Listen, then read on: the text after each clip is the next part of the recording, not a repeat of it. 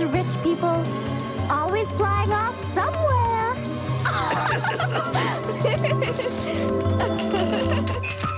Hey everyone, welcome to the Vegan Vanguard. It's Mexi, and today we have an amazing friend, very good friend of the show, Nicole, on the show. So welcome, Nicole.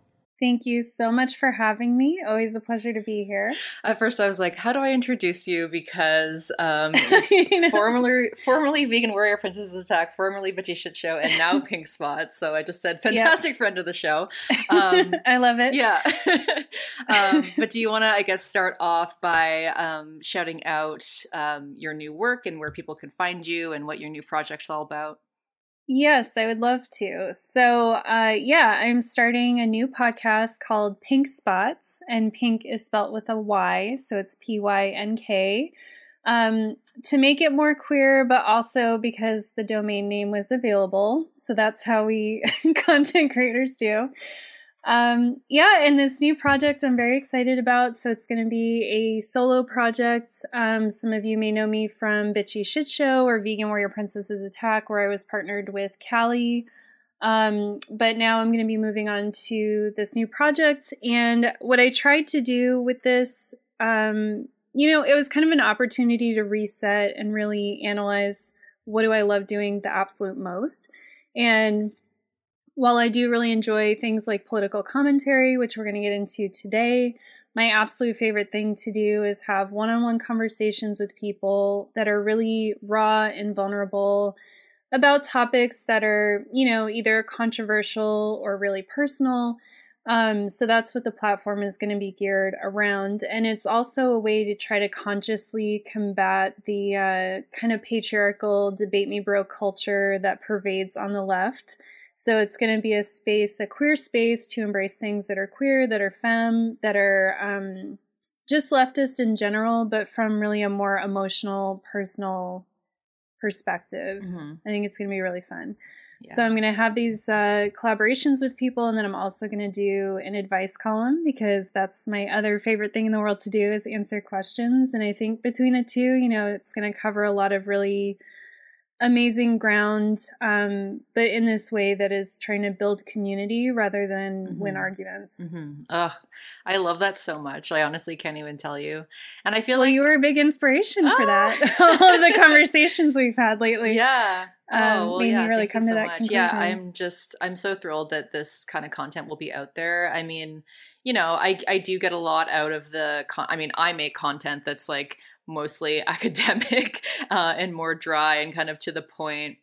But I feel like I went in that direction partly because I do want to educate and, I do feel compelled to make that kind of content.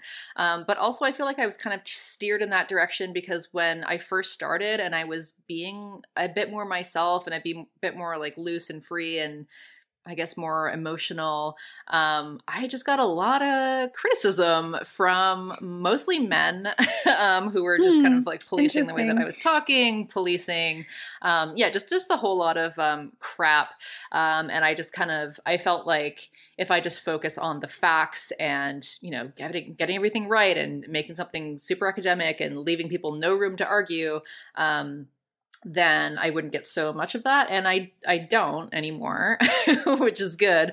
But I always kind of yearn for that more, I guess that vulnerable, kind of open, squishy, yummy kind of content. Cause that's the stuff that I relate to, like that's what I want to listen to. Mm-hmm. So yeah, I think that's really, really great. And I think it can reach a lot of people. So I'm really excited for your new project. Thank you. People, I guess, already should know you because we already did a collab when you were still working with Bitchy Shit Show on COVID-19 and seizing the means.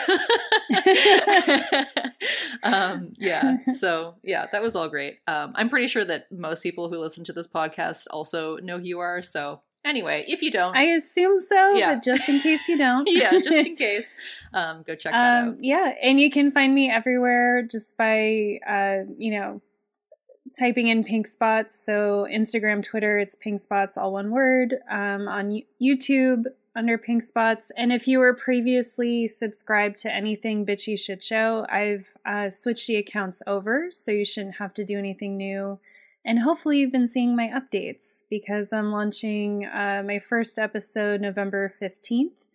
And I would particularly still love to get more subscribers on my YouTube channel. I'm still trying to hit 1,000. Yes.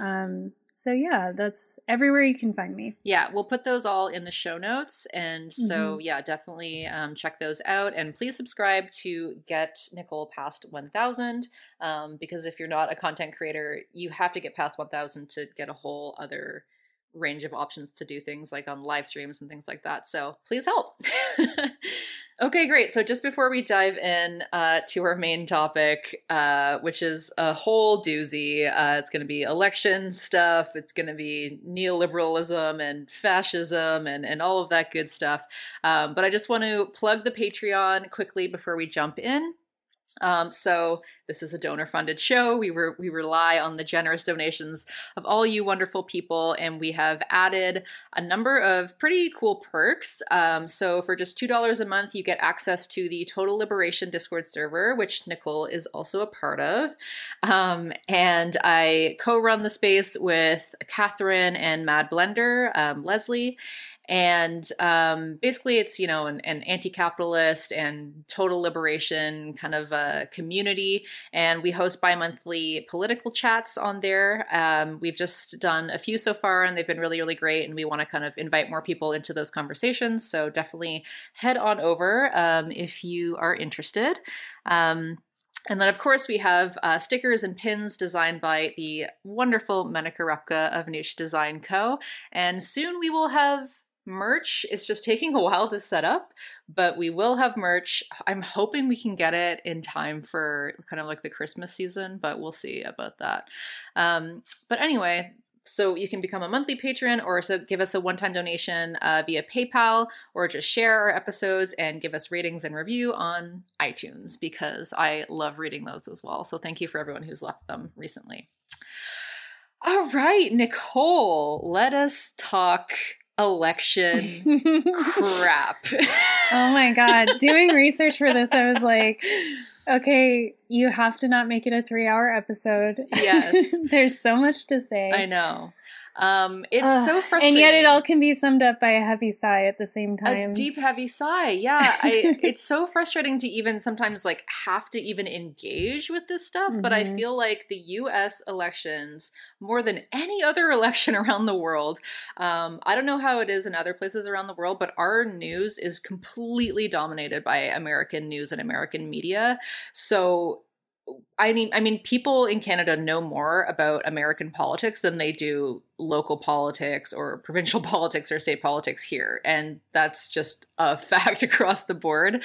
And so because it's such a long drawn out process, it's like there's just years where there's just nothing but the US election. So you're forced to engage with it, even if your politics are, you know, outside of electoralism or whatever, right? So I guess just to start, you know, as someone living in America, what was your reaction to Biden winning this election? You know, I just think like existential dread. Yeah. It was just really difficult because obviously I didn't want Trump to win. Mm-hmm. But I also think Biden is incredibly dangerous. So it was just really hard to know how to feel. And I was dealing with a bunch of other stuff at the time, and I had kind of gotten off social media and gotten away from news, and I did a mail-in ballot, and I just, even filling it out, the whole thing seems so remote and surreal to me that it was just very strange to hear it all come in. I think like a lot of us have, probably globally, but I think a lot of us in the US have just gotten really exhausted by this whole process because the 2016 election was exhausting. The entire Trump presidency has been exhausting. And this election cycle has been just unbelievably, just such a drudge. And on top of that, we've obviously had 2020 at the same time dealing with COVID and everything else. Yeah, so I think I know for me, I just felt kind of dead inside and I was like, good, I guess, but I'm just very concerned. And I know this was one of the reasons I was very excited to talk to you, because you also voiced concerns about seeing a lot of people, libs, you expect it, but even people on the left who are now starting to kind of like sugarcoat Biden's record or, I don't know, give him more credit than he's due for sure. And it's like, I think we can celebrate Trump not winning without celebrating Biden's presidency. So yeah, exactly. That was I had a series of tweets where I said just that because, you know, I was critical, I guess, of Biden basically as soon as we heard the news, right? Because I don't know. Yeah. I mean, as someone who has been watching this for so long, and American politics really, really impact everything else in the world. They impact Canadian politics. They impact, obviously, all of the, you know, global nations in the global south that are terrorized by the United States. So, yeah, somebody posted about this and I thought it summed it up well. It's just like this strange hollow feeling because you're seeing everybody who just appear to be like euphoric and you just can't really match that level of excitement and you're just thinking like, is something like, am I missing? I don't know, right? Like no, that's how I felt. You know, on Saturday when they kind of officially announced, it's weird too, because it's like Biden's won, but he hasn't actually truly officially won, which we'll also talk about today. But anyway, on Saturday, they announced that he basically has won, right? And there were all these cars honking outside my apartment and I could hear people kind of cheering, and I hadn't checked the news that day, and I was like, oh, is there a protest? Like, what's going on? Like, maybe I'll go get out in the streets with people. And then I got a message from a friend, and then I realized, I'm like, oh, these are people celebrating Biden winning. And I just was like, this is so weird. And I felt exactly how you said, I just can't get to that level. Even celebrating Trumping out, it's obviously a very good thing, but I can't, just knowing what is replacing him, I just can't get there. Yeah. For me, I don't know. It's like, I don't have like a good metaphor or something, but it's like, you know, when like a mosquito is like biting you and you're just really frustrated and then you like hit it and then it falls off and you're just like, like, it's just this sigh of like, great, it's off. But it's not just like, yay! It's not like partying, like, you know? It is. That's a pretty good analogy because I feel like Biden is like the bug bite that you have to deal with afterwards. Exactly. Yeah, and you're like, well, all right, this is better, like, well, but I'm not going to like, jubilantly whatever. Anyway, yeah, and I don't want to, you know, I don't know. Like I saw Adrienne Marie Brown post about this, and I don't want to take away from people who are really excited and who are celebrating. And I do agree that, yeah, like we, as a movement, we do need to know how to celebrate our wins. I guess it's just really hard for me to see this as a definitive win. I just see it more as like, I don't know, maybe like a stopgap, just while we continue the fight. And so it's like, okay, fine. Like I could take a breath, but then just get right back to it basically. So yeah, I mean, again, celebrate Trump leaving. That's fantastic. I was concerned seeing, self-proclaimed leftists, complimenting Biden in really, really weird ways. And just saying things like, oh, you know, whatever, maybe he's believed in all these really bad policies, but I think he's a really good person. I think he cares about people. I had posted something about, because Kamala Harris, posted like, you know, we did it, Joe, like that video. We did it, Joe. We did it, Joe. And I quote tweeted that, and I was like, remember when Kamala like ripped Joe apart on stage for working with segregationists? Right.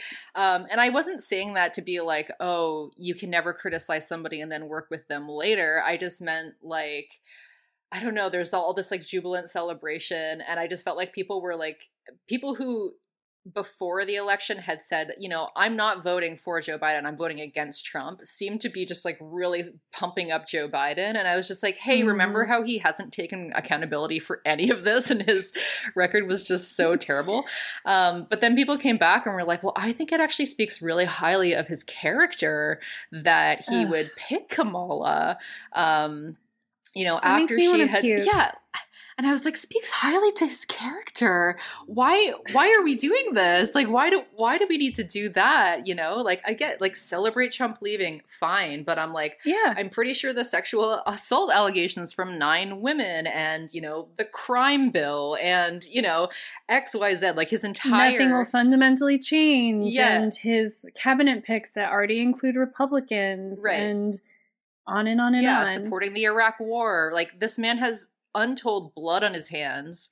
And for some reason we feel like we have to say like, well, this speaks highly of his character. He didn't pick Kamala Harris. No. His strategist picked Kamala. And it was a really cynical strategy because they wanted a woman, but it couldn't be someone who was too progressive because that goes against their economic ethos, but it also goes against their strategy of attracting moderate Republicans.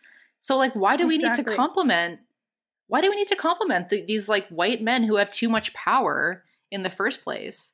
Yeah, she was basically his only option because they also, you know, pinned themselves into a corner by saying they were going to have a woman of color VP. Mm-hmm. So it's like, well, who else are you going to pick? Yeah. Because again, exactly, she's the only one that is okay with the donors. Yeah. Yeah, because they had Stacey Abrams, but that was like too left. Yeah. For them. Poor Stacey Abrams getting slapped down publicly on television. How humiliating. Mm-hmm. But yeah, no, and she, you know, she's even a more cynical pick, not just because of the cosmetic diversity of it all, but also because she's like the top cop during a time when defund the police has actually taken off as a movement. Mm-hmm. So yeah, it's just, you know, I think with the Democrats, the biggest problem, and you know, there's a lot of biggest problems, so grain of salt. But the thing with them that I think burns my biscuits the most, I'll say it that way, is that they're those type of people kind of collectively in a party that talk down to you, but think that they're smarter than you, and you don't know that they're talking down to you, but they're being super obvious about it. Yeah. Like, that's just always how candidates from this party for, you know, the presidential race always strike me. Mm-hmm. And Biden, Biden and Clinton are tied to me as equally condescending. Mm-hmm. But that's what it is. Like, they're like, look, we gave you a black woman. What more do you want? Mm-hmm. And it's like, you gave us a top cop while we're out here in the fucking streets telling you we defund police. Yeah. You know, it's just everything from them is always like that. It's like, oh, well, we gave you this superficial cosmetic, you know, gesture. Like, what do you want from us? And it's like, we see what you're doing. Yeah. And I know we wanted to get into this today, but I think that lends itself nicely to the fact that there were so much opportunity this time around to capture a lot of Republicans, a lot of non-voters, a lot of independents by offering some of these progressive policies. And they just didn't do it because, again, they're so condescending. They would rather have Trump win than to give the working class any kind of concessions whatsoever. Absolutely. Or to give, you know, the BIPOC population any kind of like meaningful concessions and systemic changes whatsoever. Mm-hmm. But they think we don't see it because like Kamala Harris is the VP. And it's like, no, we see it. We know what you're doing. Yeah. And I think that's why, you know, I would never defend a Trump voter, so don't take it that way. But I do think that that's why like Trump's votes went up. Yeah. Across almost every demographic, is because like the people that the Dems think that they're fooling, they're not, and they see it, and they're gonna, you know, whatever their reasons for voting for Trump, that's a big piece of it. Is like, I see that not only are you not meeting my material conditions and listening to me and taking me seriously, but you're condescending to me. Like, you don't even. Yeah. You don't think that anything I'm going through is valid. Yeah. Yeah, that's a really important point. I was going to bring this up later, but yeah, like, it's really wild that he went up in votes with every demographic other than white men. But on Media Reads, they were talking about, how he went up, I think, 3 points with Latinx men and women. And sometimes in counties where, they're right near the border, median income is like $7,000 per year, right? So it's really, really economically marginalized people who have also been, under attack, by the Trump administration. And they voted for Trump. And a big reason for that is that a lot of people cited like the economy as their number one priority. And unfortunately, we're living in this pandemic. Trump is saying we're going to reopen the economy, which is absolute, horseshit. Like it's just capitalist eugenics, basically. Yeah. But if you're a poor person struggling and one party is saying, well, we're going to open up the economy so that you can get back to work, and the other party is saying, we're going to continue the lockdown, but not give you fucking anything. Right. Not give you any money, not give you rent. That's it. Not give you whatever, debt relief, rent freezes. We're going to give you nothing. Then, yeah. And they didn't even try to campaign because they just thought the Latinx vote is in the bag, the Black vote is in the bag. They just offered fucking nothing to nobody, it's just, it's outrageous. And to give, credit where credit's due, because it's an important distinction, BIPOC voters are, Biden has them to credit for his win. Yeah. So it's not to say, because I know, some corners of the internet are trying to blame these voters for it not being more of a landslide, and that's not the case. White voters are still pretty central to Trump having as many votes as he did. But it just shows that, exactly, that it's very transparent that the Democrats didn't put in the work and don't have any intention of giving us anything that might even slightly represent, a progressive change or forward movement, because they have no intention. I think if you look at Biden's cabinet picks as they stand right now, the potentials, it's a fucking nightmare. Yeah. It's, and I said that I recently went on a progressive podcast, Australia, to talk about the election as well. And I said this on there, but I had read an article where they were talking about the cabinet and were saying, it's not even just looking at what are the next 4 to 8 years going to be. That's bad enough. But it's also looking at these are positions that make long-term politicians, right? These are positions that set you up to be a player in DC for the rest of your life. So the Democratic Party is very clearly communicating to us with these cabinet picks what the future of the Democratic Party is going to be. These are the future leaders of the party, right? And it's horrific. We have people, from financial institutions. These are the people who ran us into the ground in 2008.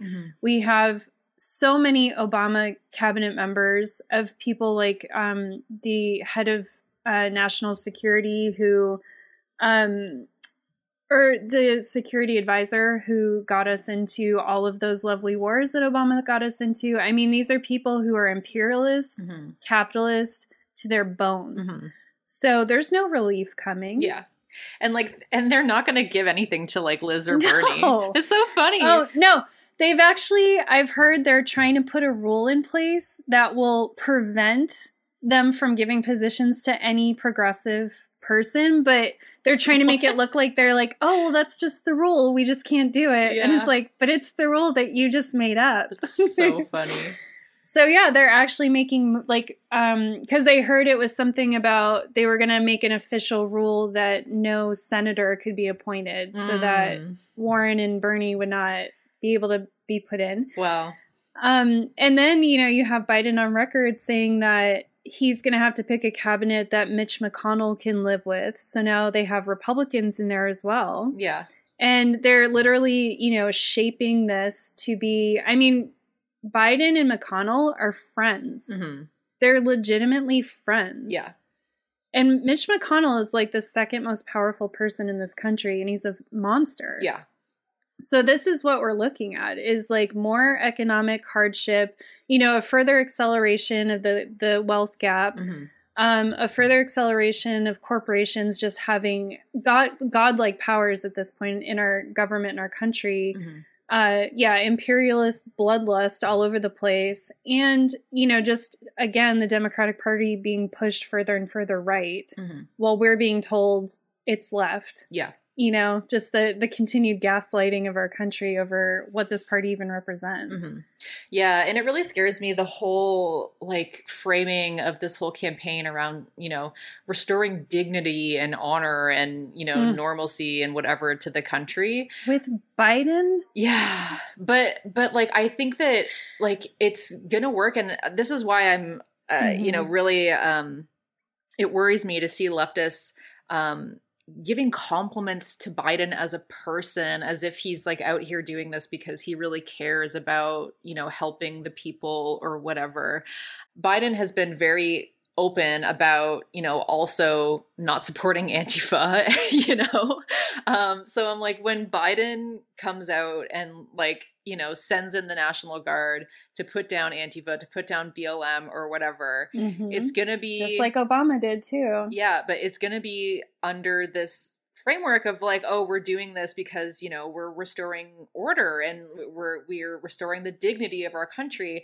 And then suddenly leftists, like before, I feel like even though there was some really ridiculous debate around like, oh, should people be looting or not looting or whatever, the fact that it was Trump at the helm and that he was taking these, you know, really aggressive, militarized approaches to putting people down, I think even liberals who might think, you know, oh, I don't know, I'm not that into the looting or the property destruction or whatever, however ridiculous that is, at least they were more sympathetic simply because Trump was in office and everything that Trump does is bad, and everything that's happening under Trump is Trump's fault.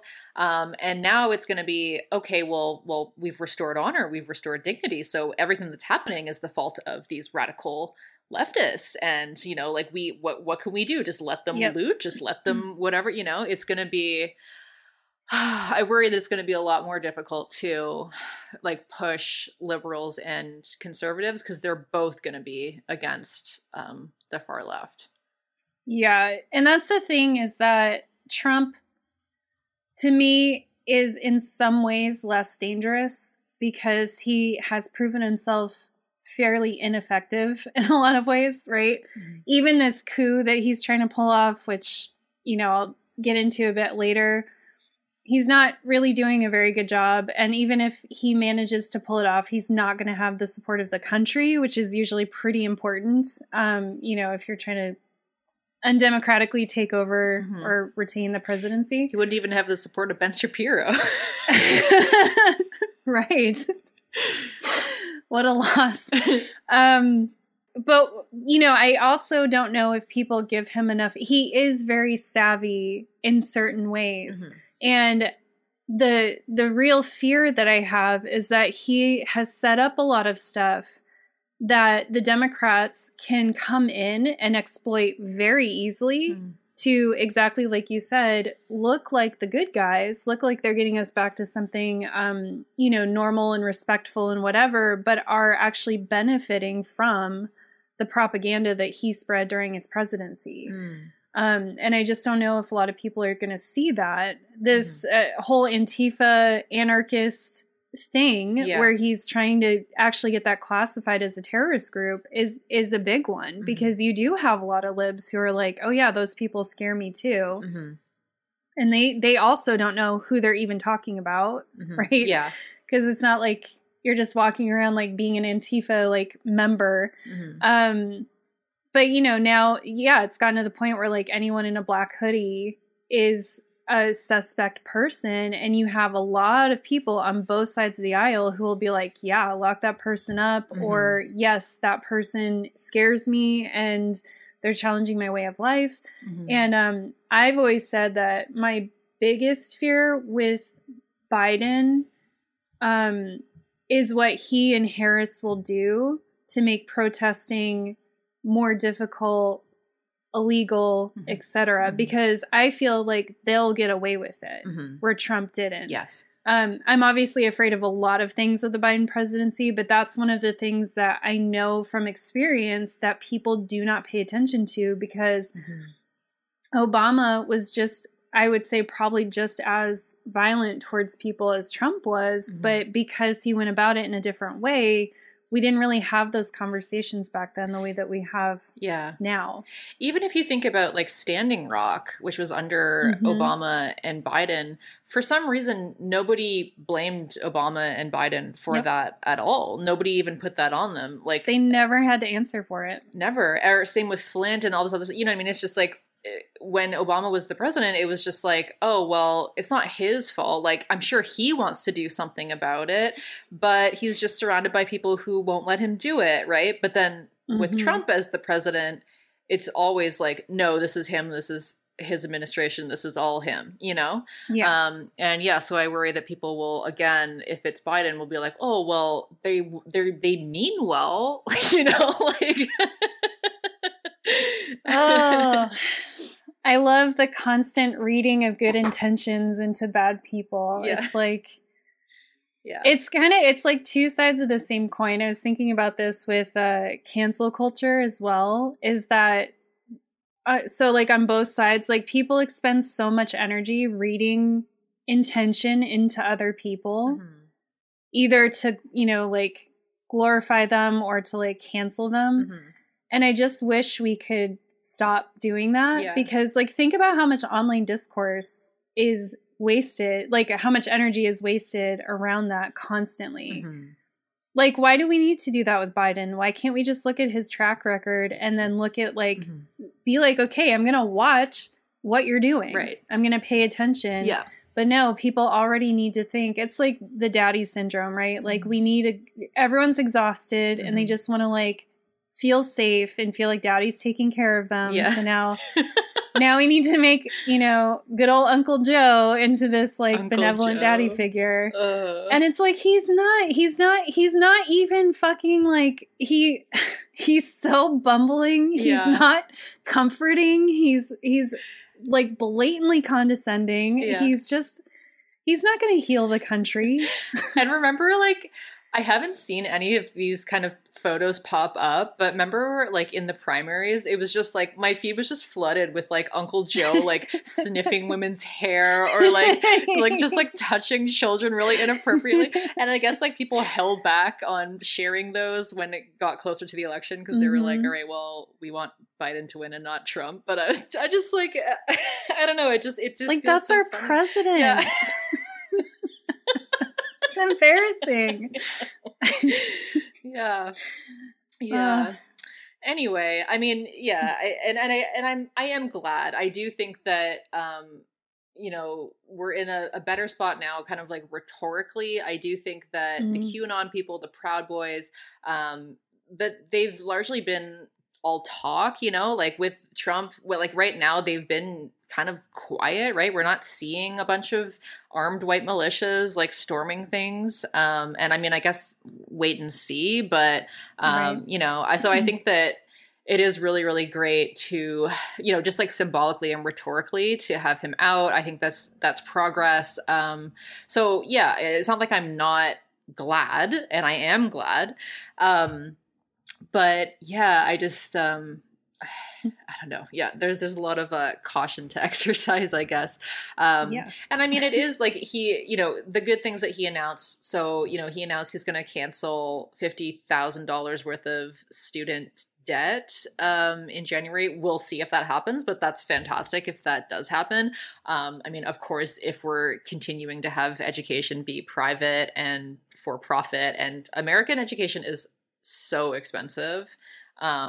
Like, yeah, I don't know how like people pay for education there. It's so much more expensive than in Canada, and Canada's already pretty expensive. So, you know, if that's still the case, then people are just going to keep racking up more debt. So I guess you can just periodically relieve the debt. I just don't, you know, I don't know.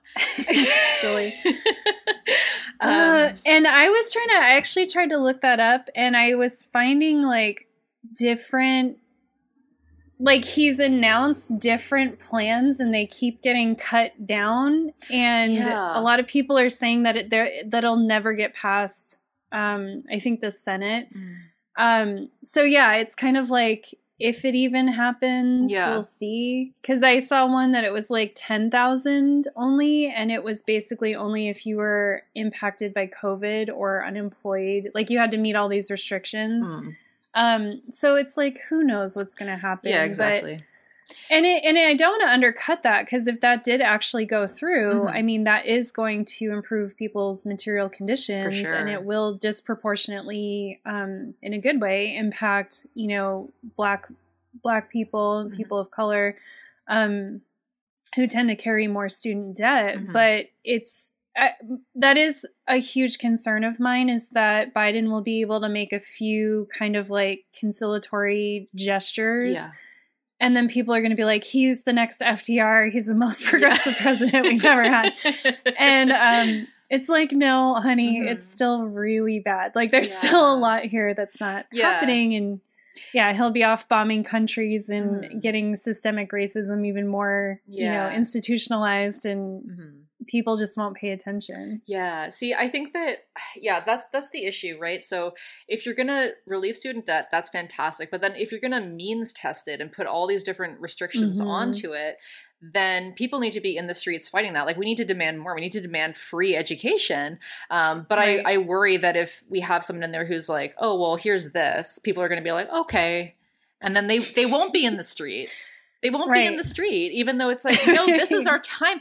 The whole point of strategically electing Biden was that we thought that we could push him more than Trump. So this is the time to get in the street. Even if he's giving you concessions, this is the time, you know? But I just don't know if people will have that energy. And then the other good thing I saw was that he said he was going to increase the cap for refugees from like 15,000 to 125,000 or something, and to keep increasing thereafter. So that's fantastic. That's great.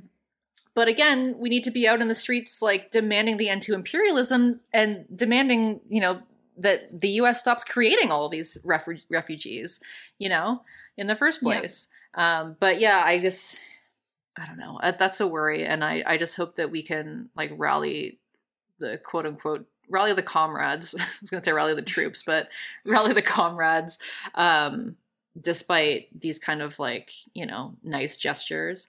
There's also like, oh, he adopted this rescue dog. Girl, I can't, when I saw that, I like almost threw my phone across the room. Yeah. Except I'm poor and I can't afford a new one, so I didn't. Yeah. But I was like, get the fuck out of here with this. I know. Yeah, I was like, whatever the dog's name is going to be the first rescue dog to ever be like first dog in the White House or whatever they call it. I was like, I cannot. I know. I cannot. It gives me the feeling like when I see police dogs and people are like, well, it's not the dog's fault. And I'm like, I know, but like get them out of there. Like, oh, it makes me so upset. And then, yeah, people are just like, well, it's not the dog's fault. I'm like, the dog's super cute, but like, do not bring this adopted dog in here and try to make it be like, oh, look. Well, and did you notice that it is a German Shepherd? Yes. Yeah. Which is like historically a police dog and also a Nazi dog. Yeah. I was like, and you know, no offense to German Shepherds. Yeah, I love them. They're great. But I just was like, interesting of all the dogs. I can't remember its name either, but it was also something like Champ or like, I don't know, like something kind of military like, I don't know. But anyway. So yeah, those are That's just the type of shit we're in for the next 4 years or however long. And then everyone's going to be like, yay. And again, like, let's celebrate. I hate kind of, I guess, like the policing of critique, you know, because it's like, listen, my whole show is about radical hope and radical creativity. I have a whole positive leftist news segment that I do. Like, I'm all about that. And I'm all about celebrating the wins. But like, let's not invent wins that aren't really there. Like, you know what I mean? Like, let's appreciate like where we are, like soberly appreciate the reality of where we are, and like focus on where we're headed, and not be distracted by these kinds of things that aren't that materially impactful, you know? Yeah, I just can already feel that we're sliding back into discussions about what's realistic. Yeah. And what do we expect him to do? Yeah. You know? Yeah. Oh. Because he's going to have basically the same excuse that Obama did to not get anything done. Yeah, exactly. And I just think like also this is what bothered me this whole year. And this was the fight I had with every Vote Blue, no matter who person. But it's like fight policy, not the person. Yeah. I'm not saying you shouldn't resist Trump or whatever. Yeah. But like it really, at the end of the day, we're talking about structural oppression. Mm-hmm. So it shouldn't matter who's in the White House. Like, I don't want to move Biden left. I want to move our country left. Right. I want to move these systems left. I want to start dismantling these systems, right? So, like, I don't want to talk about what Biden can or can't do. I don't want to talk about Trump. I want to talk about, like, what are we going to do to get this overturned? What are we going to do to start codifying things into law, like abortion, so we don't have to worry about it every time? And they're never going to just let that happen because that's a key issue to, right, like, polarize people. So it's like, that was just I'm like, okay, I get voting, fine, but why are we spending 100% of our energy talking about who's going to vote for Biden this year versus, like, okay, we have all of this mobilization, we have all of this momentum. Why aren't we just fighting the systems and not worrying about, like, who's individually in the White House? Yeah, it was a bit frustrating to me. I reported on this on my latest Positive Leftist News video, and it's really, really fantastic that all of these unions were basically coming together and getting organized and preparing to enact a general strike to ensure that there was like a smooth transition of power after the election, because they expected Trump to pull a bunch of shit, which we'll talk about later. And, you know, that's wonderful. But then, you know, somebody rightfully commented like, well, where were they this whole fucking pandemic when people were losing their jobs, when the government was only giving $1,200, there was no rent freezes, there was no debt, like, where were they? Like, why are we waiting until the election and threatening to general strike so that Biden can get in? You know, like, what are our priorities here? Exactly. And this like COVID lockdown, like, these were key times when that exact kind of organization would have been critical. These were key times to use this pandemic to open the door to policy change. And to show them that, like, the workers are not going to put up with this shit. And you know what? Like, not just in this critical time right now, but we're going to permanently change some stuff. Because we have some power. And it's not to undercut all of the workers who did organize. They did, but we didn't see it on this level. You know, there are a lot of people who are fine just letting things play out the way they were, who, now are coming up to make these, you know, very I don't know, theatrical kind of moves of like, oh, I'm going to protect the new president, make sure this happens. And it's like, cool, but like also... You know, there's people's daily lives were really heavily impacted here. Yeah, absolutely. So I don't know if we should talk first. I just wanted to mention, because you brought up like the abortion issue and Roe v. Wade. Abby Martin and actually Empire Files has a really, really great video out about why we should abolish the Supreme Court and why the Supreme Court is bullshit, and just completely undemocratic and just a hindrance to progress. And that's one of the main things that you would hear if you were a leftist and you were saying, you know, like, well, I don't support Biden and, you know, whatever. I might vote for him strategically, but whatever, you know, like, people were, there was a lot of vote shaming going on, especially towards BIPOC folks, which I found really, really troubling, especially since far leftists do not make or break elections, especially like, unless they were all concentrated in swing states, which they weren't. Like, it's such a small portion of the population. And meanwhile, like, still, I think this was like, the most people came out for this election, there were still like almost 40% of people who didn't vote, you know? Anyway, but yeah, that's always really a talking point. Like, oh, but you have to vote blue no matter who because of the Supreme Court, right? Because we could lose a woman's right to choose, and that's always like every single election. How the Democrats, like the establishment Dems, just are like, well, we don't have to offer you anything. We don't have to, give anything to our progressive base, anything to change the material conditions of people. Like, you just have to vote for us because we're not the other guy. And we need to make sure that the Supreme Court is dominated by Democrats. But, the Democrats under Obama didn't take the opportunity to elect someone. So they left Trump with 3 spots. And Roe v. Wade, which is the thing that people always talk about, that actually came down under the Nixon administration, right wing, and the Supreme Court was dominated by the right wing at the time. And it came down because it was thanks to the power of all the people rising up, right? Even the recent Supreme Court decision about like Oklahoma being native land came down from a Republican Supreme Court judge. So it's, I don't know, right? Like this talking point that it's like, oh, the Supreme Court, the Supreme Court, the Supreme Court. First of all, it is an undemocratic institution. People have lifetime appointments and they can just overturn things that pass democratically because they are quote unquote unconstitutional. But if you look at the history of all the decisions, there have been times where like decisions that were purportedly made because they upheld the Constitution, were completely overturned, but it had a lot to do with like people power rising up, right? And it wasn't necessarily because, oh, we had a Democratic judge in there that gave us a good ruling, right? So yeah, I just wanted to bring that up because it's just like every time like a woman's right to choose is like brought up and it's just like, oh, Roe v. Wade, Roe v. Wade. And it's like, yeah. Heavy sigh. Heavy sigh.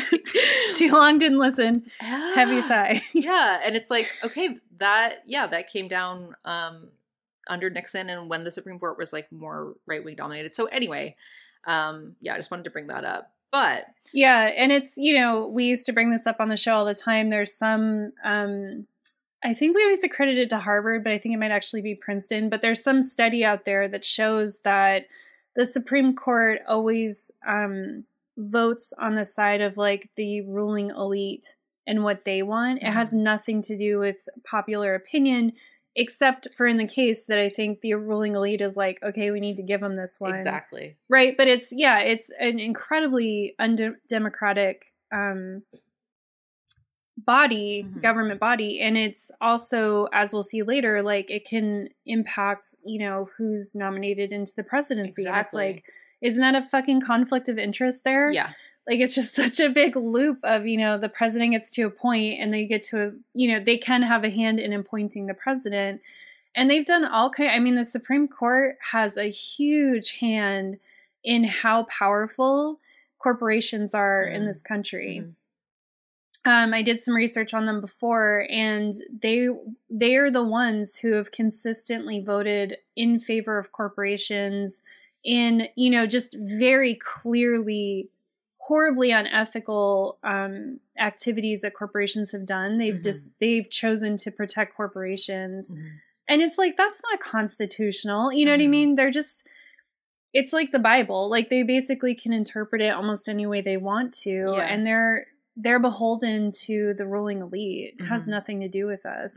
And yeah, people power can come forward and sometimes shift some of this stuff and, get favored, but then they also just hold it over our heads forever. Exactly. Yeah, because it's like, oh, we could overturn. And it's like, I'm sorry, if this decision was upheld at the Supreme Court because it was constitutional, how could it be overturned? Right. How can it suddenly not be constitutional? So suddenly it's not constitutional anymore? Because, even with Trump, there started to be fears about things like gay marriage being overturned and, other stuff like that. And so it's just, it's a way for them to, it's kind of like them having their buddies.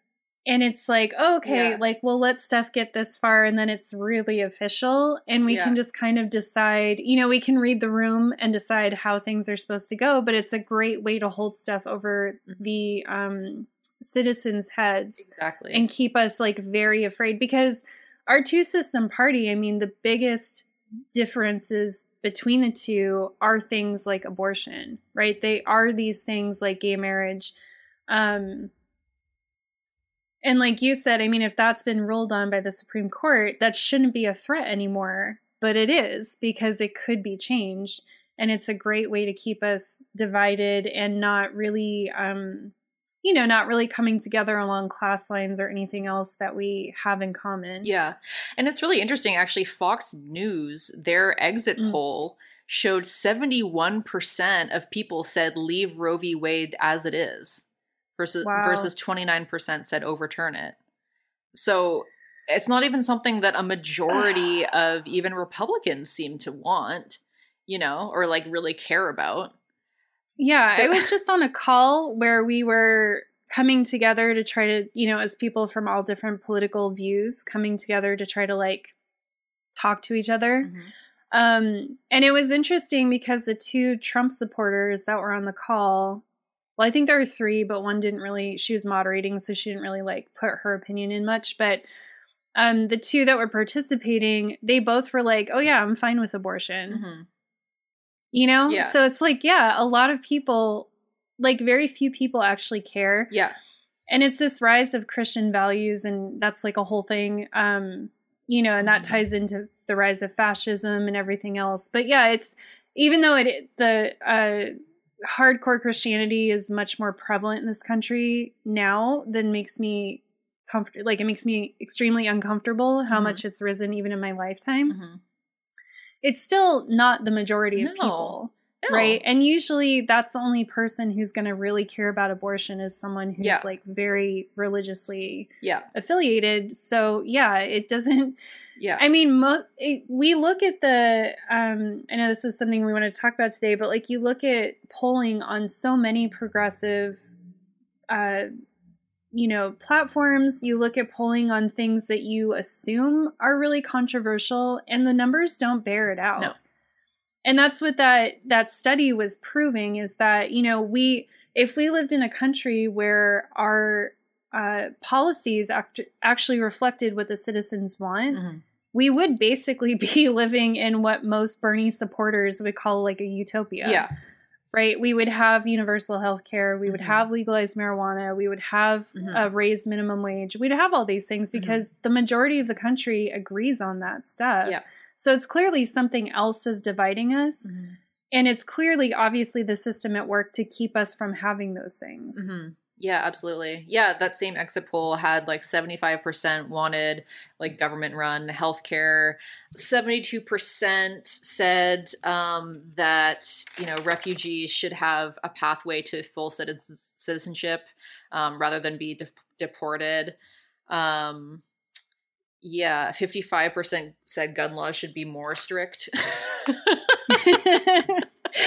That's Fox News. Wow. God. Yeah. Yeah, I read, because I know you brought up the minimum wage in Florida, right? How that had majority support, and yet Trump still won in that state. And I was reading that there were progressive policies in a lot of conservative states where Biden didn't win. Yeah.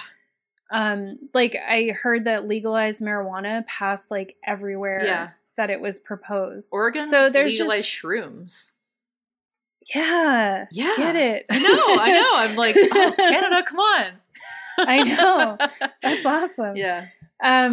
So there's just so much to indicate that like none of this is actually what the people want, but they've just done a very effective job at getting us to personally identify with the candidate and getting us to feel this threat to like whatever our quote unquote way of life is by the other person, to the point where it actually obscures what we want on a day-to-day, like the policies that we need to impact our daily lives. Yeah. And it's unfortunately extremely effective. Yeah, it really is. Yeah.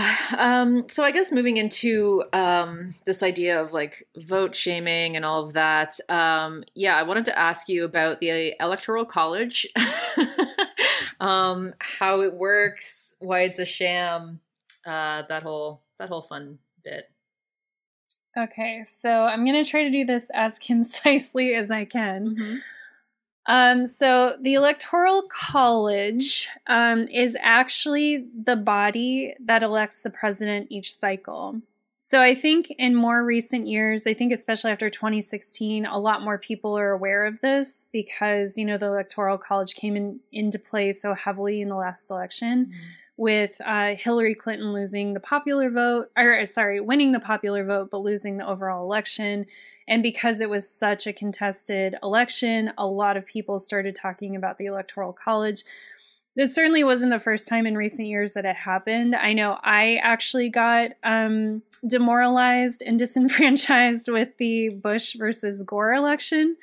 But, you know, this, I think, just really brought it into focus. So I think at least most people are somewhat aware that obviously the popular vote isn't the end all be all to who wins the presidency.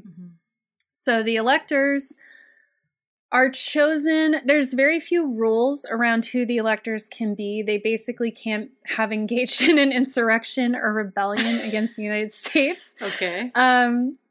Sure. And they can't be a member of Congress, hold federal office, and that's about it. Then after that, the individual states figure out how they're appointed. So I can't really tell you exactly how they're appointed because it differs state to state, but just know that there's really no qualifications and they're basically just chosen to be people who are known to be party loyalists so that they can be, you know, trusted to vote the way they're supposed to when it comes down to it. What the hell? I know.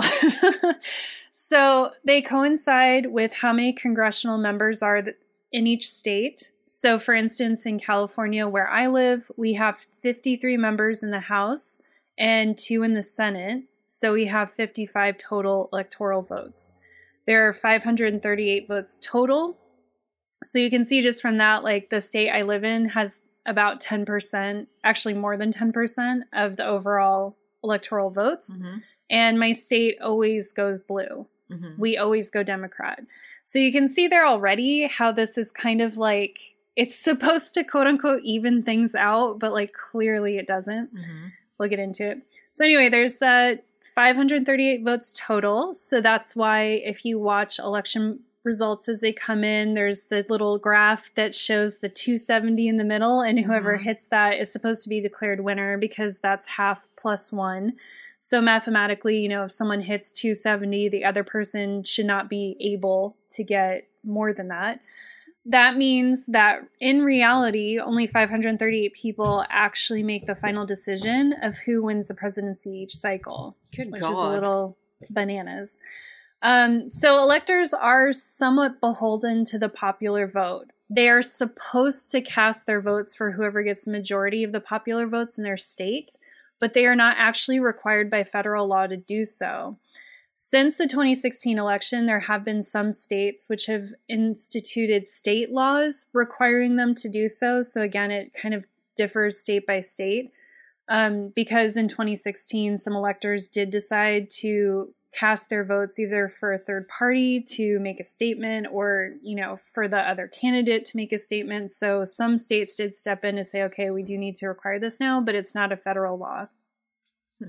Nebraska and Maine are the only exceptions. They have a congressional district method, but neither state has ever split their vote. So functionally, it remains the same. Like they don't end up voting differently than other states do. If no candidate gets 270 votes or doesn't have at least a clear majority, then the House of Representatives chooses the president. Oh, surprise twist. So when we're voting, I was like, wait a minute. So when we're voting, we're actually voting for an elector, not the president. And we're entrusting that elector that they will cast their vote to whoever wins the majority in our state. So the Electoral College is put into place for many reasons. The broadest reason being that the Founding Fathers were trying to figure out how to balance the power of the people with the power of the state and federal government. A more cynical reading would be they were trying to figure out how to make the people feel that they had a hand in the government while actually giving the power to the state and federal government. Mm-hmm. So one of the assumptions they made when establishing the Electoral College is that there would often be no clear winner, which would allow Congress to step in and actually choose the president, therefore making it seem like people were voting on the president, but that it was just because the people couldn't decide clearly who is the winner, then the government would have to step in and make that decision. Mm-hmm. Now, I think especially in modern times, more often than not, that hasn't been the case. There have been clear winners, but that was the thought process going into it, is that, we can make it look like people are participating, but really we're anticipating that more often than not, the House is going to pick the president. Mm. So the Electoral College was created out of classism and racism to prevent entrusting the election of the president in whole to citizens that they deemed too uneducated to make a proper decision. And also, of course, to protect the will of the ruling class, which was at the time white male property owners. And surprise, surprise, not much has changed in that regard. Mm-hmm. We have expanded voting, but obviously the ruling class has found ways to still make it a small group of people that the system is actually working for. Mm-hmm. So this set the precedent that instead of engaging citizens in political education and discourse, politics would be something held apart from and above them. Just to start to debunk a little bit, like we can see here that this reasoning was already pretty bullshit. And they discovered that even back when they first implemented this, that because obviously back then, people running for president, we didn't have the internet, we didn't have planes, we didn't have good ways to get information in people across the country. So they were like, how will people know, who to vote for? But what they found pretty quickly is that their local politicians would be apprised of these things and would be able to speak to people about the issues. So people are actually more educated even back then than they had anticipated. Mm. And then, of course, today, we have most people finish high school where you have some of this education. We have news cycles. A lot of people go to college. There's the internet. There's political discourse on YouTube. So this stuff is much more readily available. And it just shows that the Electoral College, this aspect of it is just completely nonsensical. Mm-hmm. Yeah. I don't know if you've heard, so I was listening, this is again from Abby Martin, but on Media Roots was saying that the Electoral College also grew out of slavery because there was some negotiations. It was basically Southern slave owners wanted to be able to speak for slaves without actually giving them rights. Because it was there's actually a lot more people in these states, but most of them are slaves, so we should be able to speak for these people, but not give them rights. I don't know. So no, that was another big reason why this was established was the South threw a fit and we're like, there's more eligible voters in the North than there are in the South. But in the South, we have a larger population if we're including enslaved peoples. So what they did is that they allowed the South to count their slaves towards how many electors they would have in each state without, of course, allowing those people to vote. And that's where, if you hear 3/5, 3/5 a man, that's where that came from, is they were allowed to count their enslaved population as 3/5 of a person. Jesus. Yeah. And it ended up hugely, so this was supposed to balance the scales, right? This ended up hugely benefiting Virginia in particular, who I think at the time there were 91 electors total, and Virginia got an extra 13 or something. So they were saying for out of 39 consecutive presidential or 39 years of presidential cycles, anyway, 32 of them were what's the word I'm looking for? We're a white property owning sharecropper from Virginia were president. Jesus. because Virginia basically was able to call the whole election just that one state. Oh my God. So this has never actually been a system that balances the scales. It has always actually benefited the South, white property owners, and specifically, you know, people who participated in slavery. So the 14th Amendment came along after and tried to balance this out a bit. So what they said with the 14th Amendment is that anyone who currently has the right to vote, who's eligible to vote, if you're in a state where the state blocks that right to vote, that state will lose electors and therefore have less of a say in who becomes president. And the South basically said, fuck you, we don't care, we're going to block these votes anyway. So it didn't really work to help like enfranchise people who had won the right to vote. And I just think it like even more points to the fact that like it's still such an effective way to disenfranchise people in those areas. Because if you have a state, I watched a video and I'll give you the link for the show notes. That was really good. It was kind of debunking the Electoral College and saying why it's a sham, and they showed maps of it and stuff. And there's so many, specifically, especially Black, Indigenous, and I think Latinx people who live in red states, and their votes never count. And they're never going to be appealed to by any candidate because they know that that state just goes red. And yes, you could say the same for a state that goes blue, but like, since we're all leftists here, I think we can understand that it's obviously more problematic for like Black and Indigenous people to not have a say in, you know, policy than it is for like a white, you know, middle class or upper class person, privileged person. So yeah, it really does. So it essentially, what they try to say is that it helps to balance out the vote and like uplift the voices of the minority, but it doesn't at all. It actually drowns them out. And where if we had a popular vote where it was just the popular vote that counted, everyone voting would be counted towards that pool, but you don't have that. So we see states that are, you know, very red, but have populations of people who come out and want a change, and they just never get to actually have a say. And it shows that it actually, because of that, it depresses the votes in states that are not swing states. So like my state, California, even though we're this enormous state with this huge population, we're like 10th in voting, you know, adjusted for population, because we know, like I know, I don't need to vote. I do because of local stuff, but I don't need to vote because my state's always going to go blue. So why am I going to bother myself to go vote, right? If I know that. And so it shows that states that aren't swing states matter because you don't know which way they're going to go. So every vote does count.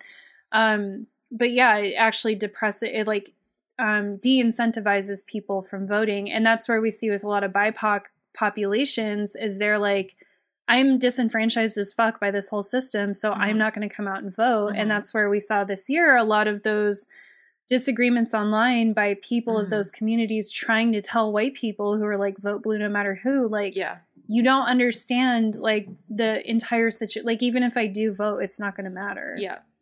And also like my interests aren't being represented at all. Yeah. I mean, et cetera, et cetera.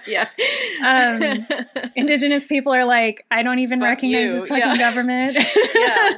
And so, like, even like, and that's true, but like the Navajo Nation like is credited for flipping Arizona because they went out like over 80% like went out and voted for Biden. And we can see, I mean, so yes, there is a lot of validity to the argument of like, if you can get enough people out to vote, you can get the numbers to basically push it the way that you want it to go, right? State by state, and then also federally. Like with Biden, he did not win a landslide vote. And so it's almost by luck. And it's not really by luck. It's about these people, and it's largely like BIPOC people that he owes his presidency to, that came out and made sure to flip some of those states and some of those districts in his favor, so that even though he didn't have like an overwhelming popular vote, he had the electoral votes that he needed. But, you know, again, it's not, there's also so much that can happen to prevent people from being able to vote. So to just rely on people coming out and pushing those numbers isn't far enough, because we saw, the only thing that saved this election was mail-in ballots. Like, Trump was right about that. That's the only thing that saved this election, because they had shut down so many polling places.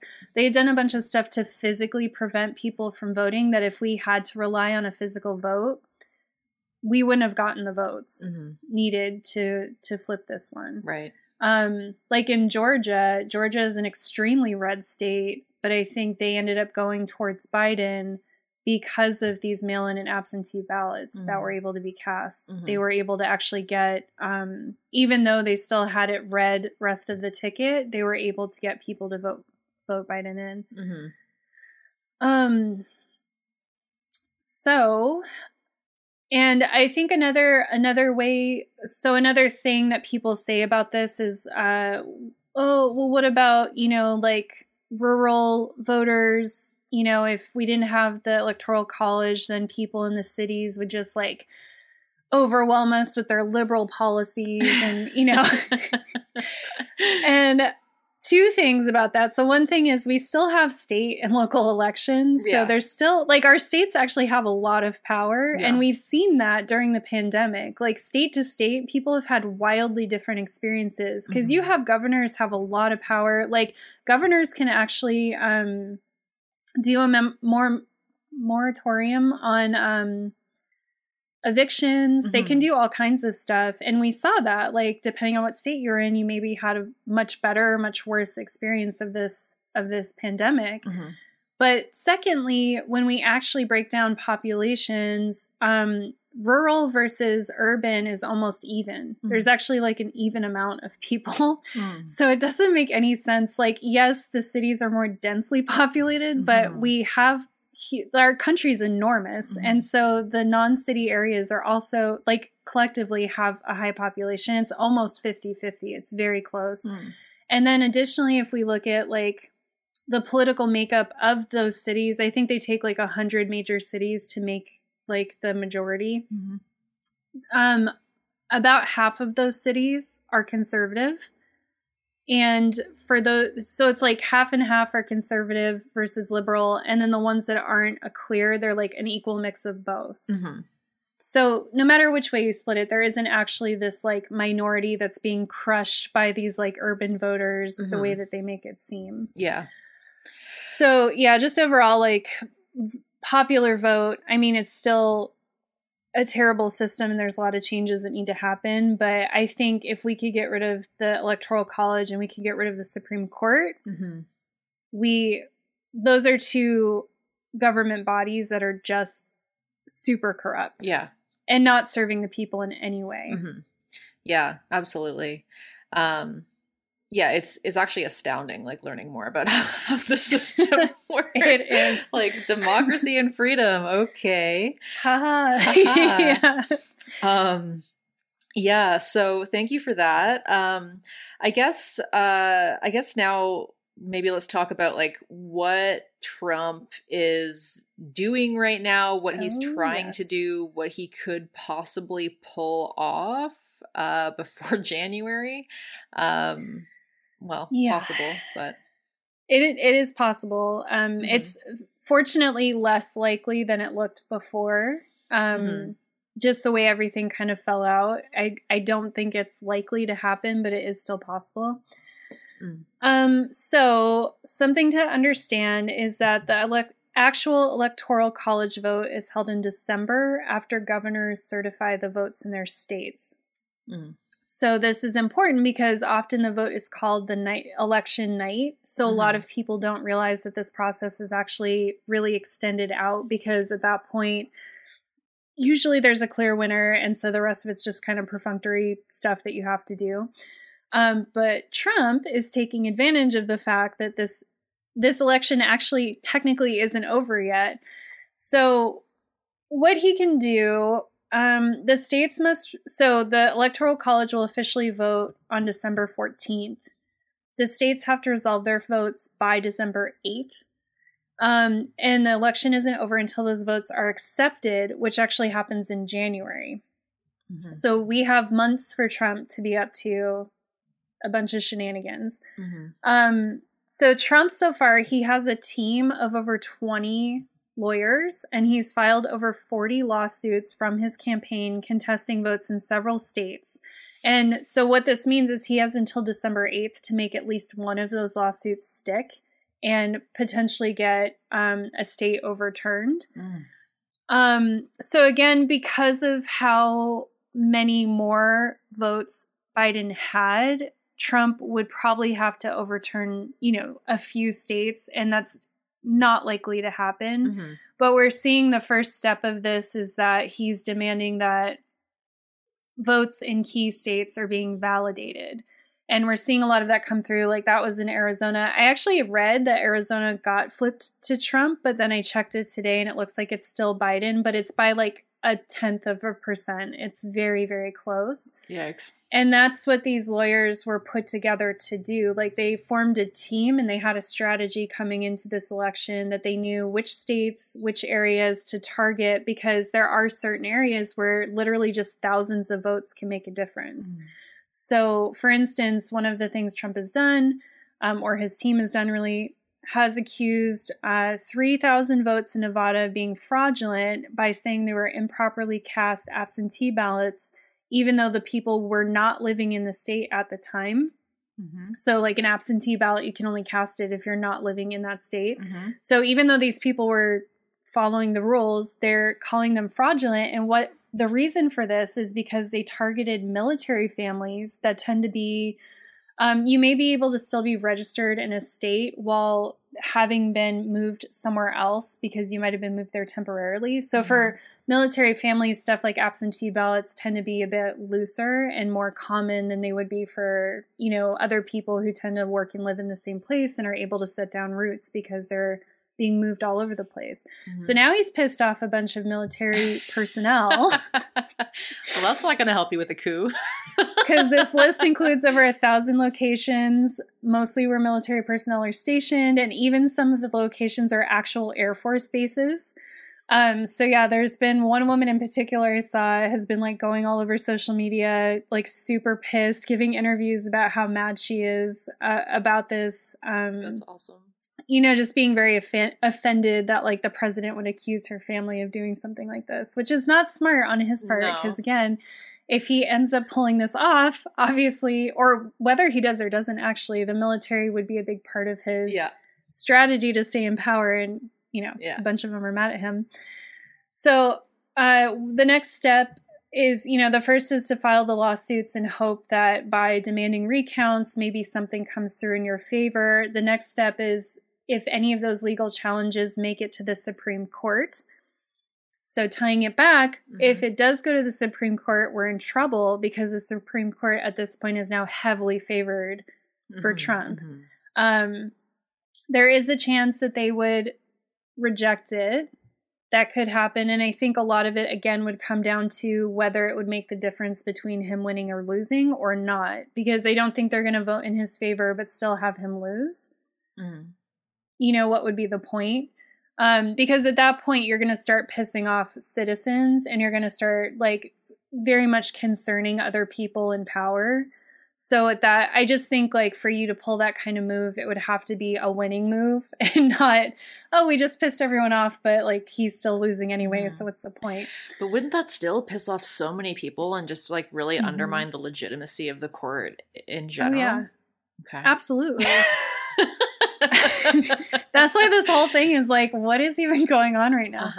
And then the last line of defense or attack, depending on how you look at it, is the electors themselves. So electors in key states like Pennsylvania, as we talked about before, are not actually required to vote with the popular vote. So if Trump could enforce enough pressure on key people in key states, he could actually steal the election. Obviously, we know that that would not be a good way to do it because you're not going to have the support of the American people, and you're even going to lose a lot of allies in your own party doing that because that would just be like mask off undemocratic. But it it is possible. And with Trump, I honestly don't know. Mm-hmm. Like, I do feel like he's someone who is going to try to hang on to this presidency no matter what. Mm-hmm. We see right now he has the full backing of people like Mitch McConnell, Leslie Graham, and Mike Pompeo. Pompeo actually came out and said that they're preparing for a smooth transition in the second Trump administration. Wow. With like a shit-eating grin. And that's like chilling for someone in his position to say that. Mm-hmm. That like they're not recognizing the Biden at all. Trump has also been making some deeply concerning moves by firing any military personnel. He's been firing a bunch of people at the Pentagon who have opposed him or haven't fully backed him on stuff he's wanted to do. And he's been replacing them with sycophants and people who are like deeply concerning characters, like people who have no ethics and who otherwise like wouldn't even pass the requirements to get put into some of these positions.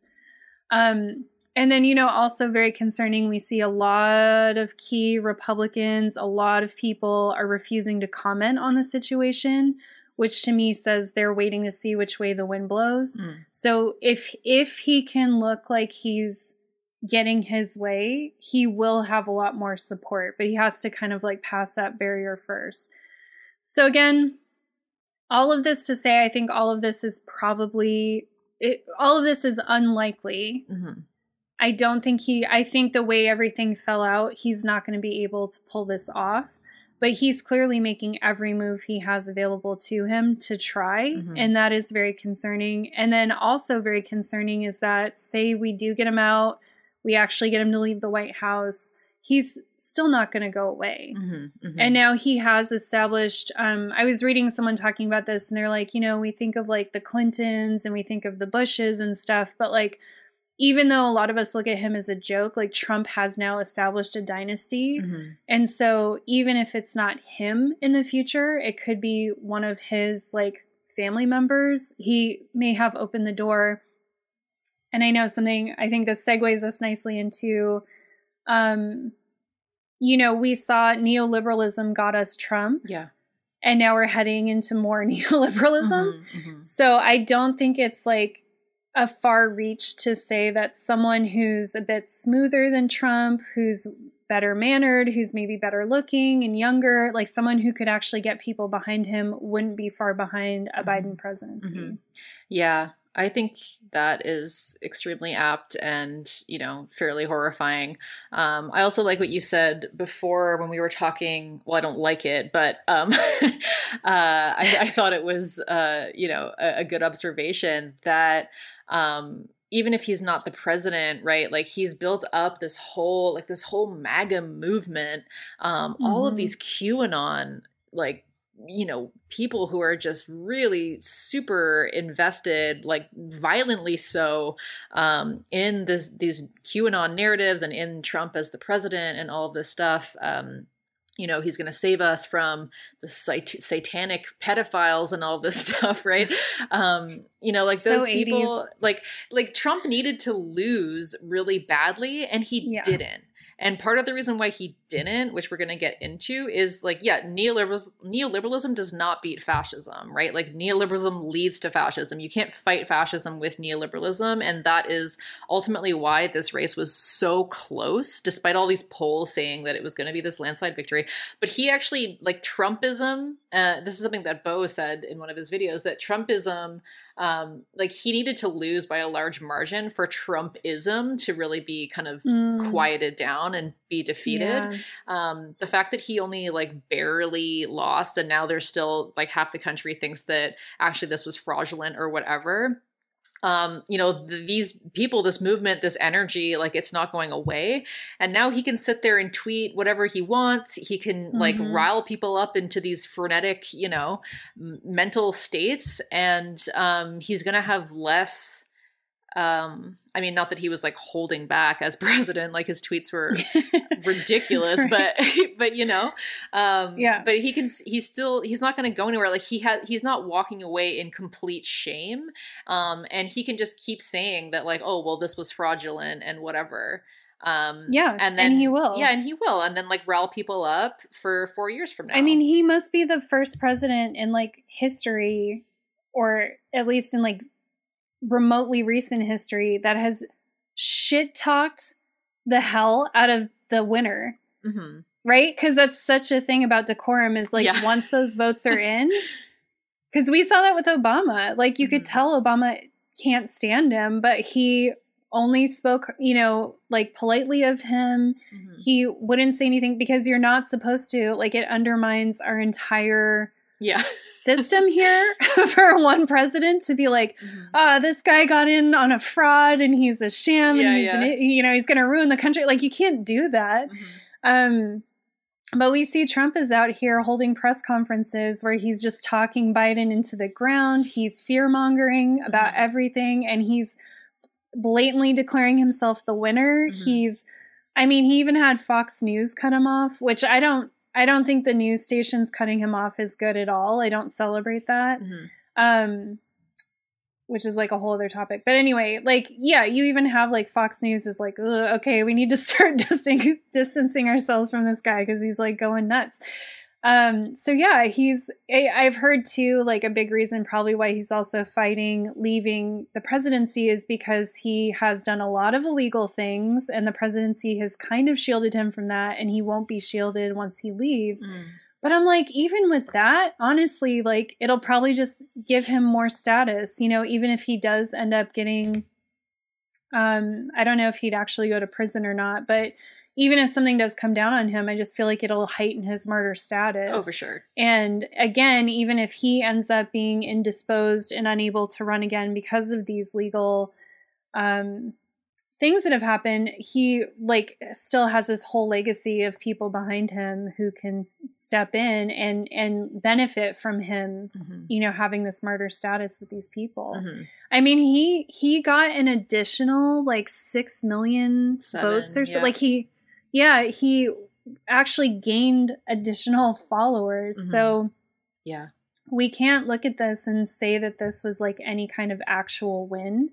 Here, we barely scrape by in getting him out. We're still actually waiting to see if he gets out. And yeah, there's 70 million, 74 million, however many it was, people who voted for him that we now have to be neighbors and friends with and find a way to like heal this shit. Yeah, exactly. And I think like diving more into this idea of like neoliberalism not beating fascism.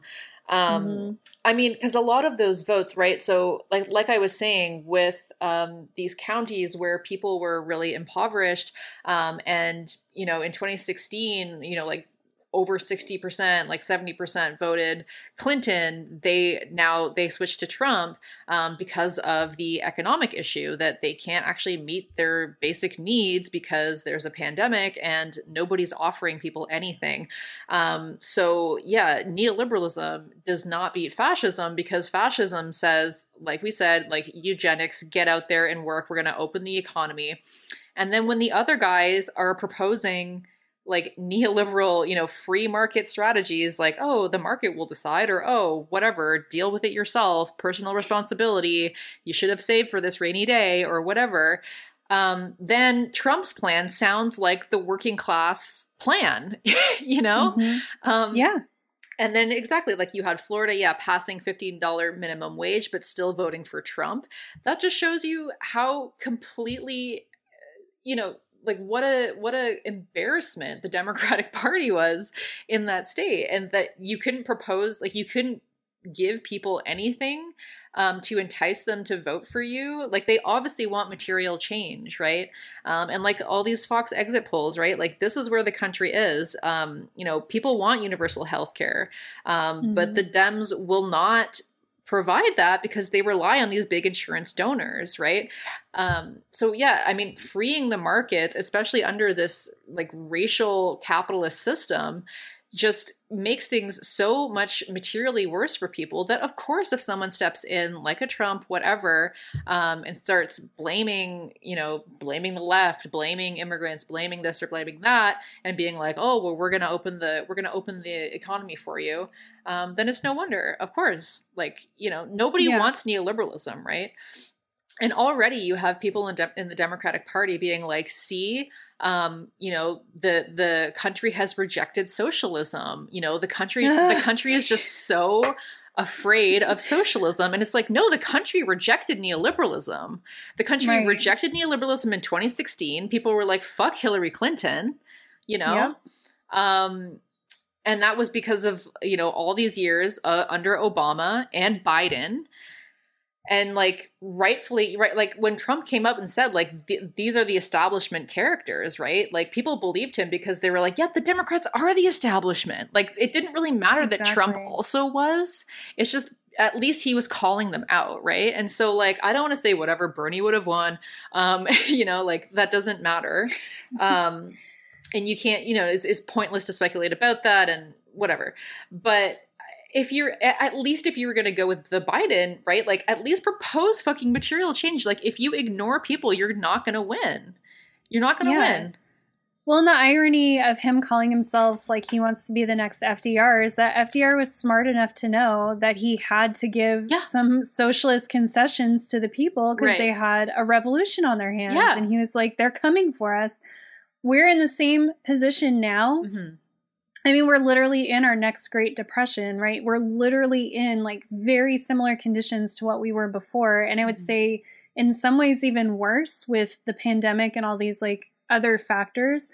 And yet Biden is not, I don't want to, intelligence is hard to measure in this case, but like they're again, it's like the condescension. They just don't believe that will actually come for them. Mm-hmm. They just have this weird, like endless seeming confidence that they can just keep doing these things and that they'll just keep getting away with it. And it's frustrating to me because I don't know that they're not wrong. Exactly. Like I see obviously a lot of comrades who are doing the work and like, will always be fighting that fight. But like, obviously at some point you have to hit some critical mass there and get like the normies on board. And I just don't know. I was listening to one of my favorite podcasts, By Any Means Necessary.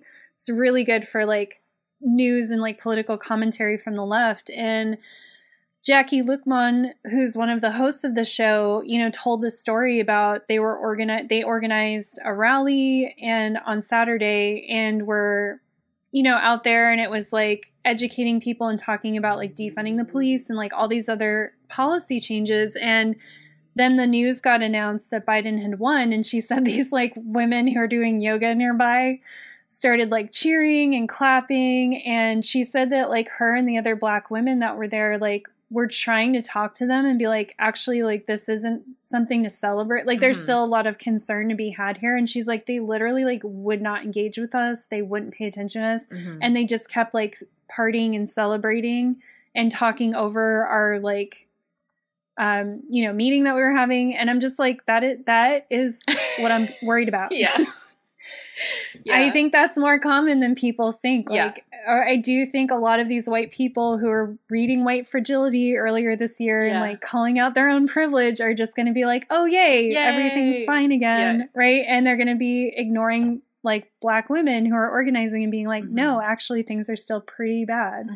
And just another thing, I think a point to add to like why neoliberalism doesn't trump fascism is, I hate that that's his name because it's like a word I use a lot. I'm like, damn it. Anyway, is that fascism, obviously it's dangerous and it's not something I want to say is a good tactic or something to celebrate, but like fascism gives people a reason why their lives suck.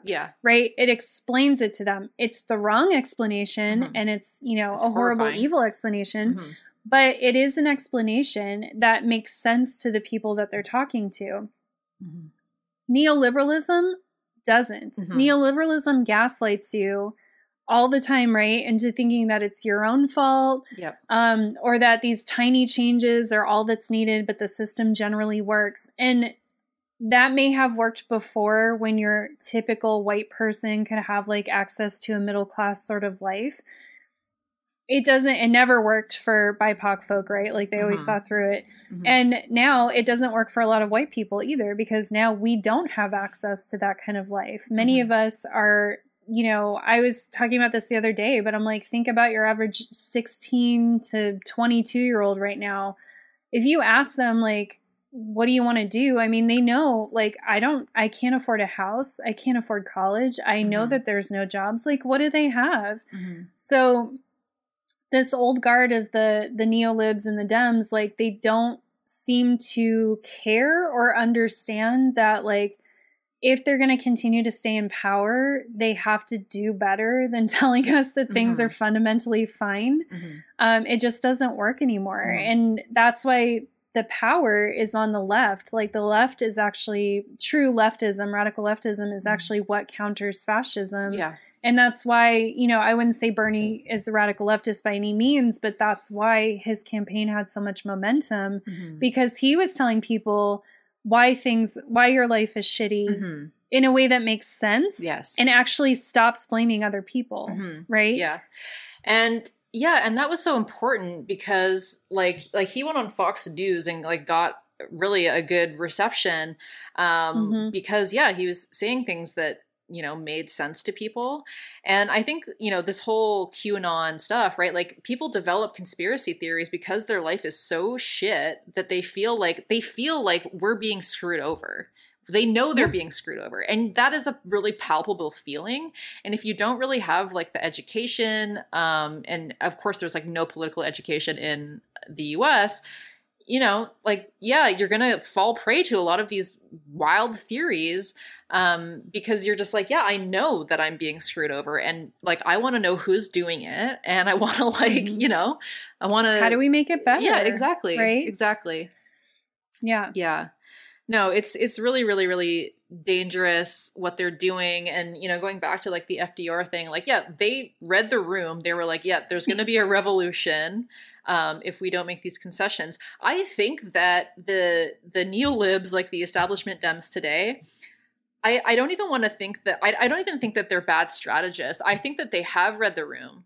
I think that they just refuse to change their strategy because they would rather protect their own interests than win more elections, right? Like, to them, a Trump presidency isn't that bad. They're still doing fine. In fact, they probably got a huge tax cut, you know? So I think that they will continue to gaslight because they will protect their interests until the very last moment when they can no longer do that anymore, right?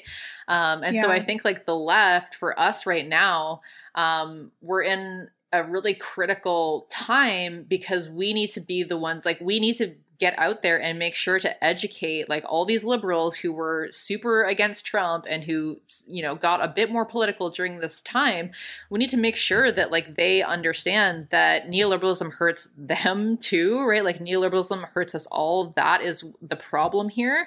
And if we don't make major changes in the next 4 years, we're going to end up right back with, you know, fascism. Right. And I don't even want to, like, somebody commented like, oh, Biden is still like a neo-fascist. And I'm like, I don't even want to say like that we've like escaped fascism. You know what I mean? Well, no, that's the thing, is that the Democrats have gotten so ghoulish that it really is two sides of the same coin. It's just like, I don't know, 1984 versus like Star Wars. I don't know what it could, you know what I mean? Because like 1984 shows, you know, a society where the news is edited to sound like it's a society to me that is actually quite neoliberal to the point of becoming, you know, dystopian, fascist, whatever. And we're seeing that in real time. I mean, it's not just Fox News that alters information, right? It's these liberal news sources as well. There's either misinformation through like omitting stuff, or there's reframing of things in a deceptive way. But we've seen that happening, and that's a huge sign of a country falling into fascism, authoritarianism, what have you. I just think, they're establishing some new evil empire, and we're just largely falling for it, and I don't understand it. And that's why I think you're right that I think they have read the room, and I do think that they're good strategists. And I think what they're betting on is just being able to continue to control the masses, no matter how bad it gets. They're betting on their ability to, have us all under. I mean, it's not like it's just the Republicans who've militarized our police. Yeah. There's a reason for that. So they're betting on just pushing us to the breaking point, and then once we start breaking, just getting us under their thumb in a different way. Yeah.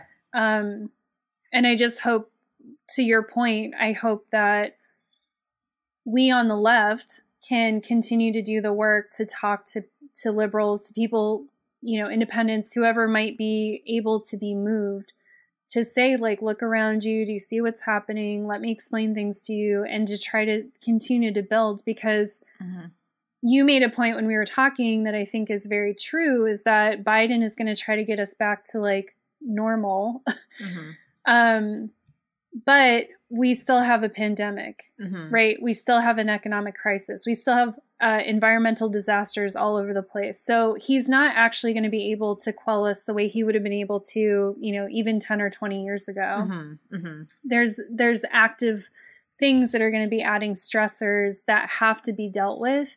And if we, I'm hoping, continue to see, say during a Biden presidency, there's still no COVID relief. There's still nothing substantial coming out.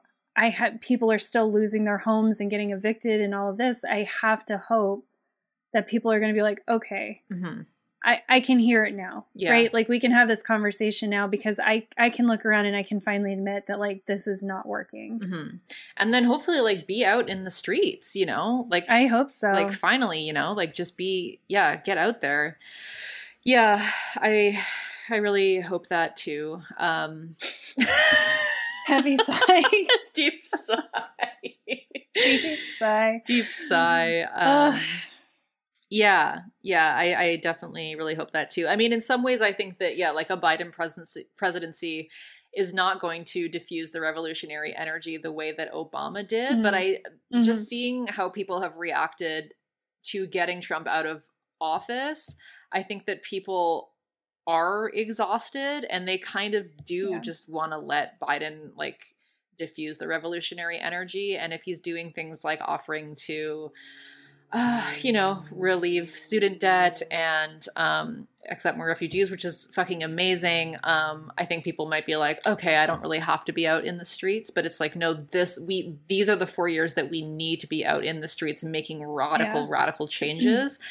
Because in 4 years, we're going to have to be able to show this is how we've materially improved things since the Trump era, or half the frickin' country is going to just vote in the next fascist, Yeah. And we need to hold, the vote blue no matter who, people's feet to the fire and say, this is what you promised. Yeah. Right? You promised if we got him in, you were going to be here in the streets with us fighting. So let's go. Yeah. Yeah, exactly. And don't call me immature. I'm just really not looking forward That's to what I mean. I don't want to go back to those realistic, quote unquote, realistic conversations. Don't come at me with that. Yeah. Don't come at me with maturity politics and all of that bullshit, The U.S., I think, is on its third day of record-breaking COVID cases globally. Don't talk to me about what's realistic. Yeah. Oh, and by the way, millions and millions of Americans are still set to be homeless in January. So is Biden going to deal with that? Yeah. At the height of winter. Yeah. That's nice. That's nice. Yeah. Yeah. So, there's, I do, my little prediction, we'll see. I hope it doesn't come true, but I do think that we may see 6 months to a year of people kind of being tired and just sort of wanting to allow it to be okay. But I don't see it lasting the whole 4 years. Yeah. I think there's just going to be too many mitigating factors that are going to push people into action. So, I hope the first part's not true. I hope this part is true. Yeah. I hope that, it does work that, because again, even in January when all those people lose their homes, I have to hope that we're going to see some solidarity around that, that we're going to see people, seeing their own families impacted are going to want to do something about that. Yeah. And it sucks because this hope is pinned on things continuing to be really dire for a lot of people. And I don't want that. No. But I just don't trust people to not take the first opportunity to be like, cool, I don't have to be stressed out anymore. I know. Yeah, I'm just going to go chill. Yeah. I know. Yeah. It's like, fuck, we all want to fucking chill, okay? Like, yeah. That's literally all you and I ever talk about is how much we just want to chill. Yeah.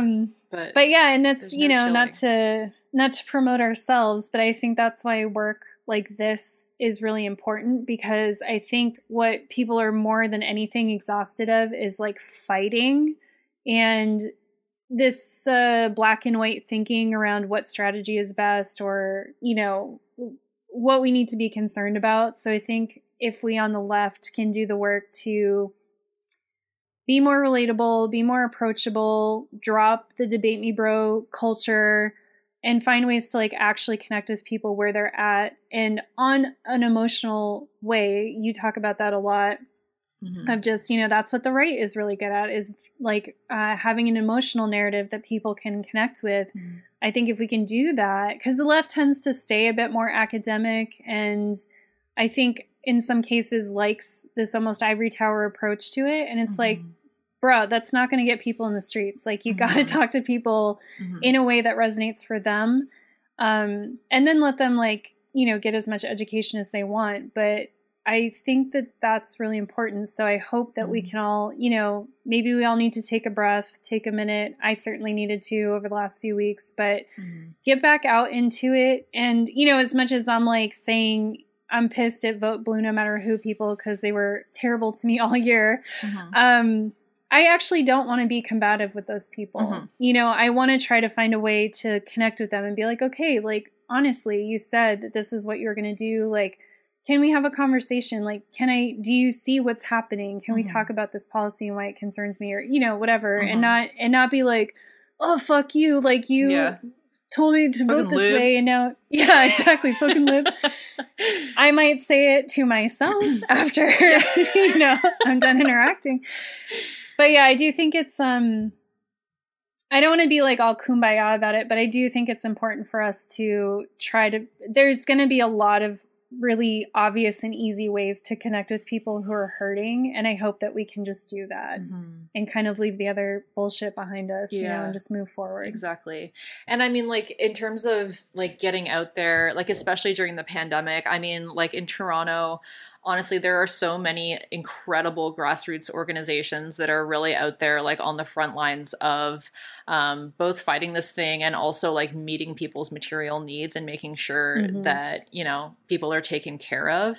And one of my friends is organizing a new campaign where, like, we want to get people to not only like organize to, you know, help people like with meals and with everything like that, but to put pressure on politicians and like make more of like unified demands around, like, you know, stopping the spread of the virus now kind of thing. I'm gonna have them actually on to talk about that soon, but I'm just bringing this up because I feel like, you know, yeah, we have 4 years, like, let's get out there and show people that, like, yeah, the left is actually, like, we're the ones who actually, like, help people and, like, make material change for people, and can help address people's material needs. And the right isn't. The right's not going to do that. You know? No. That's not going to happen. Well, and the only place they do it is in churches. Yeah, that's true. Right? Which, you know, whatever, I'm not going to get into that whole debate, but, you know, that is a way that the right, through, you know, Orthodox, like, Christianity, has grown their numbers, because if you belong to a church, those people will help you. So I think it's really important for us to be able to come from like a secular viewpoint, from a leftist viewpoint, and say, that's just a neighbor helping a neighbor. You know, it doesn't have to be part of this conservative culture for you to get help from your neighbor. We can do that without that institution in between us. And I think, you know, it's something I'll always give credit to the church for, is that's something it does really well. And there's certainly churches out there that don't promote these harmful beliefs or whatever. Mm-hmm. But, you know, I think just in general, there has been, I think it's the only place that that kind of community care has consistently survived in specifically US culture, because that's all I can speak to.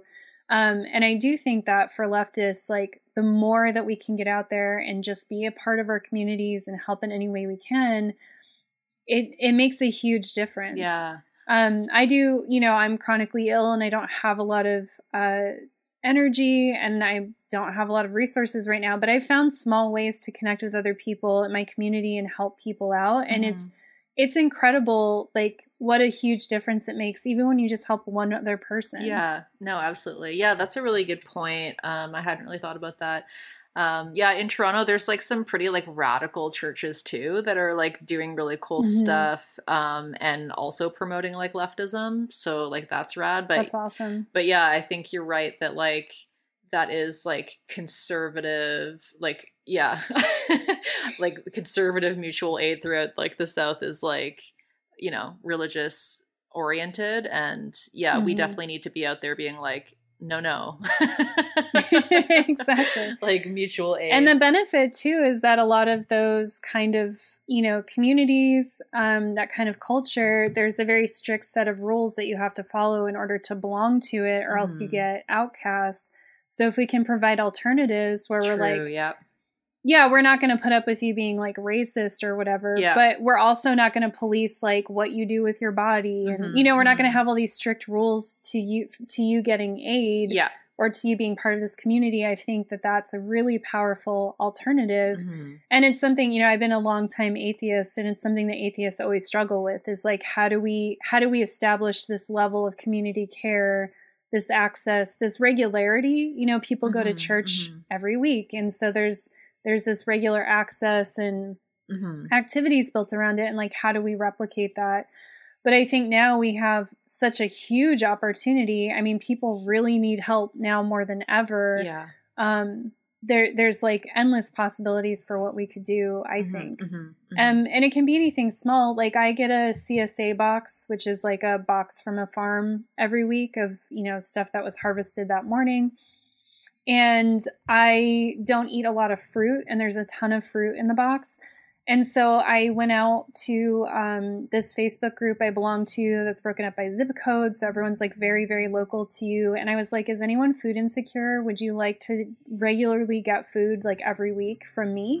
And I found a few people who did, and I helped one person out, and then they ended up being food secure. So now I've passed it on to another person. And it's just a simple, just every week I split my box with this person, but it really helps her out a lot.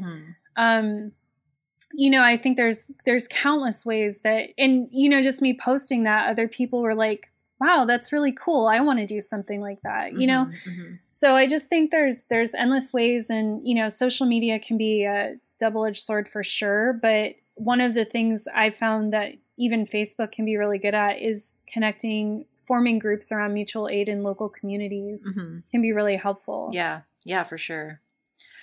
And then there's groups doing stuff already that you can, you know, join in with, which is also a really good thing to do. Yeah, I'll talk about some of those groups in Toronto in the next podcast. But yeah, so that's kind of all I had. Did you have anything else you wanted to bring up?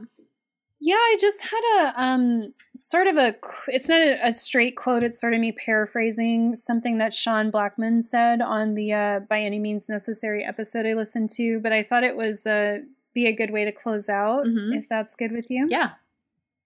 So he was saying, you know, we all have to understand the intrinsic and essential undemocratic nature of these institutions. He said Americans should always bear in mind the concept of democracy in the U.S. has always intended to be a facade and has always been designed for the benefit of the ruling class. The 10th article of the Federalist Papers talked about establishing a government with an institution that would control domestic faction and insurrection, that would derive from a rage for paper money, for an abolition of debts, and an equal distribution of property, or any other improper or wicked project. During the Constitutional Convention, Hamilton gave a speech saying there would be a strong centralized state power that would check the imprudence of democracy. And for those who don't know what imprudence means, it means like rashness, like foolish or rushed decision making. So they were saying that to them, democracy was inherently, rash and almost childlike, right? We already see the infantilizing of the citizen here. So the whole aim and design of this capitalist system was rooted against true democracy, shaped only for the appearance of it. Ugh. So I just thought that was all really great. And I just wanted to highlight that they classified things as things such as an abolition of debts and an equal distribution of property as improper or wicked projects. Yeah. Even back then. This was hundreds of years ago. Yeah. So this fight is not new. No. And I just think it, to me, was an inspiring thing to keep in mind as we move forward. Sometimes I do get beaten down by libs and I'm like, am I too extreme? I know, right? And then something like this reminds me, no, this shit literally was always set up to be this way. It's not broken. It doesn't need reform. It needs to be abolished. Yeah. It needs to be written off the face of the planet. Burned down. Yeah, we need to stop glorifying, deifying the people who set this in place. They were very intelligent, but they were very intelligent against our interests. Yeah. They were very intelligent in their greed and yeah. and malice. Yeah. Yeah. Well, I think that's a great way to close off. So thank you so much for coming on the show, Nicole. This was awesome, and I can't wait to just collaborate more with you in the future. Same. Did you want to shout out your spots again, or just where people can find you? I'll have this all in the show notes as well. Yeah, so again, you can just find me at Pink Spots, PYNK, pretty much everywhere. And I'll be launching my first episode this Sunday. I don't know when this episode is coming out, but November 15th it'll be out. So yes, if it's after then, it's already available. And I'll be posting twice a month to start. Sustainable is the word for the end of 2020. Yeah. Let me do something sustainable. That's key. And just again, following me anywhere is great. It will be posted as a podcast, so anywhere you listen to podcasts, you can find it. But if you are ever on YouTube, if you can follow me there, that would be super helpful. Yes, follow the YouTube and donate to the Patreon. So thanks Nicole for coming on the show, and I guess we'll see everyone soon. Bye everyone. Bye.